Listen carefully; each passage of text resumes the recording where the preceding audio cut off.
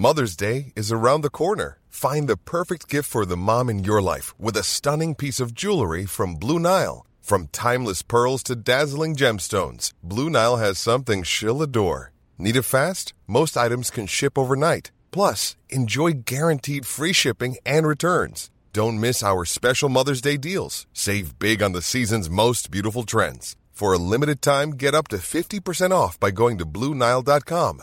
That's BlueNile.com.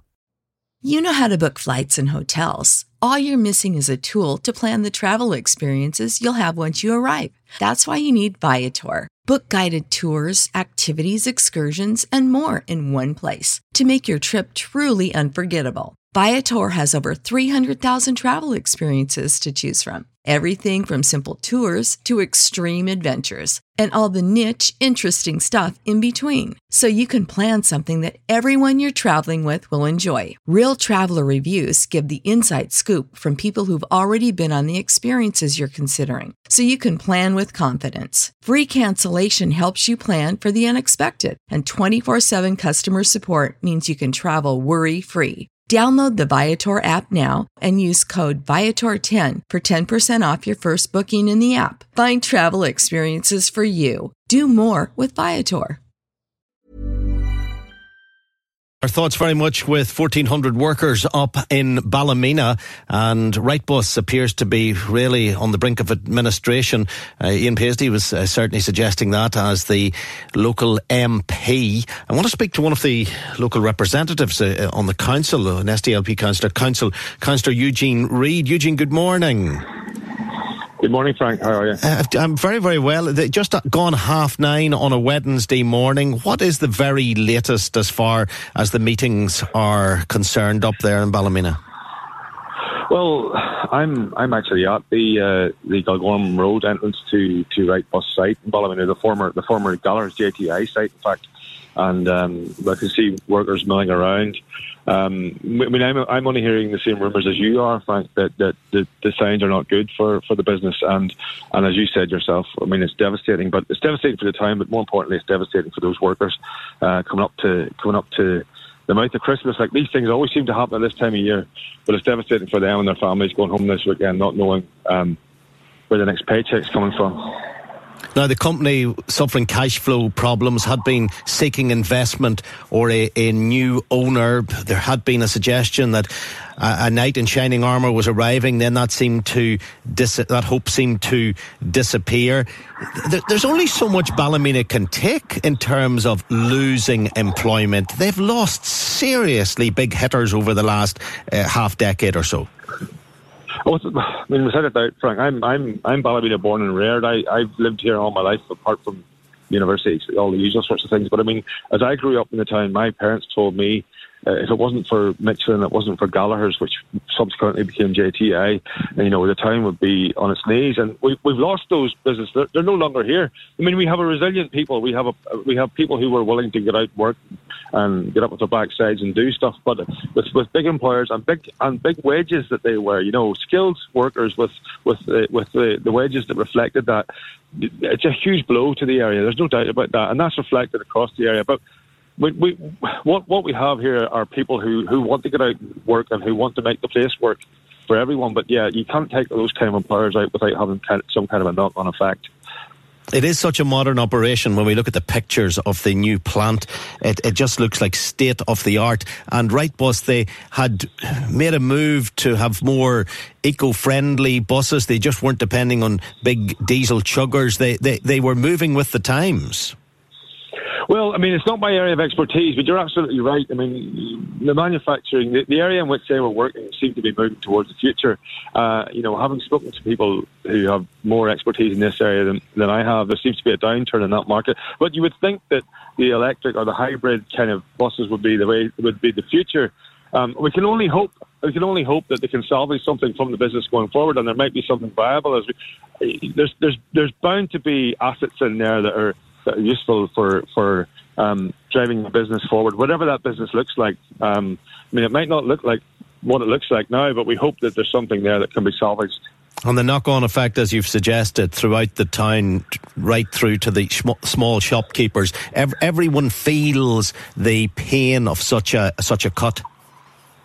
Without a doubt. I mean, there's the business side of it. There's the people coming into the town and spending money. But there's the other aspect of it. I mean, my mother was employed in Gallagher's before I was born. People have relations and people have friends and people have relatives. I have friends. I have personal friends who work here in Wrightbus. I mean, there's the business side of it, but there's that aspect of it. This is a close knit community, and everybody feels the pain, and we all stand in solidarity with those guys who are, and those families who are being affected by this. Absolutely. Yeah. Totally.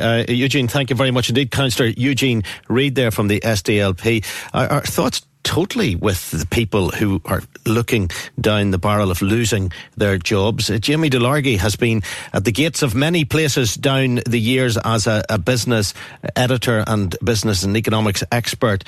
Jamie, can you see any last minute hope for Wrightbus?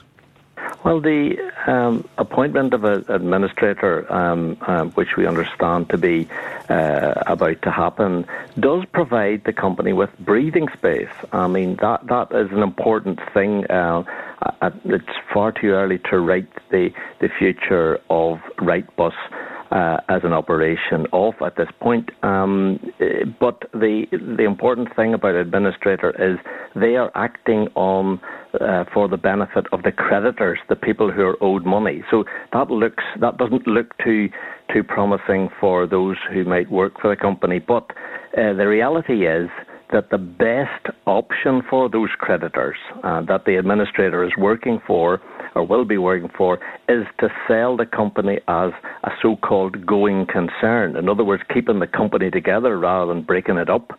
And so there is still hope, and the administrator will have something like about 8 weeks to indicate to the creditors what he or she intends to do. And hopefully they will be able to find a buyer and the business will continue. But do you know what? I mean, I've covered a number of these administrations, and I can't immediately say just what the percentage is where there has been a very positive outcome, but they tend to be more negative than positive, which is hardly surprising. But listening there to Eugene, it is staggering to see the decline of this operation. I mean, it was a poster child for the Northern Ireland economy. I interviewed the former Chancellor George Osborne down there. I was down with the present Prime Minister Boris Johnson.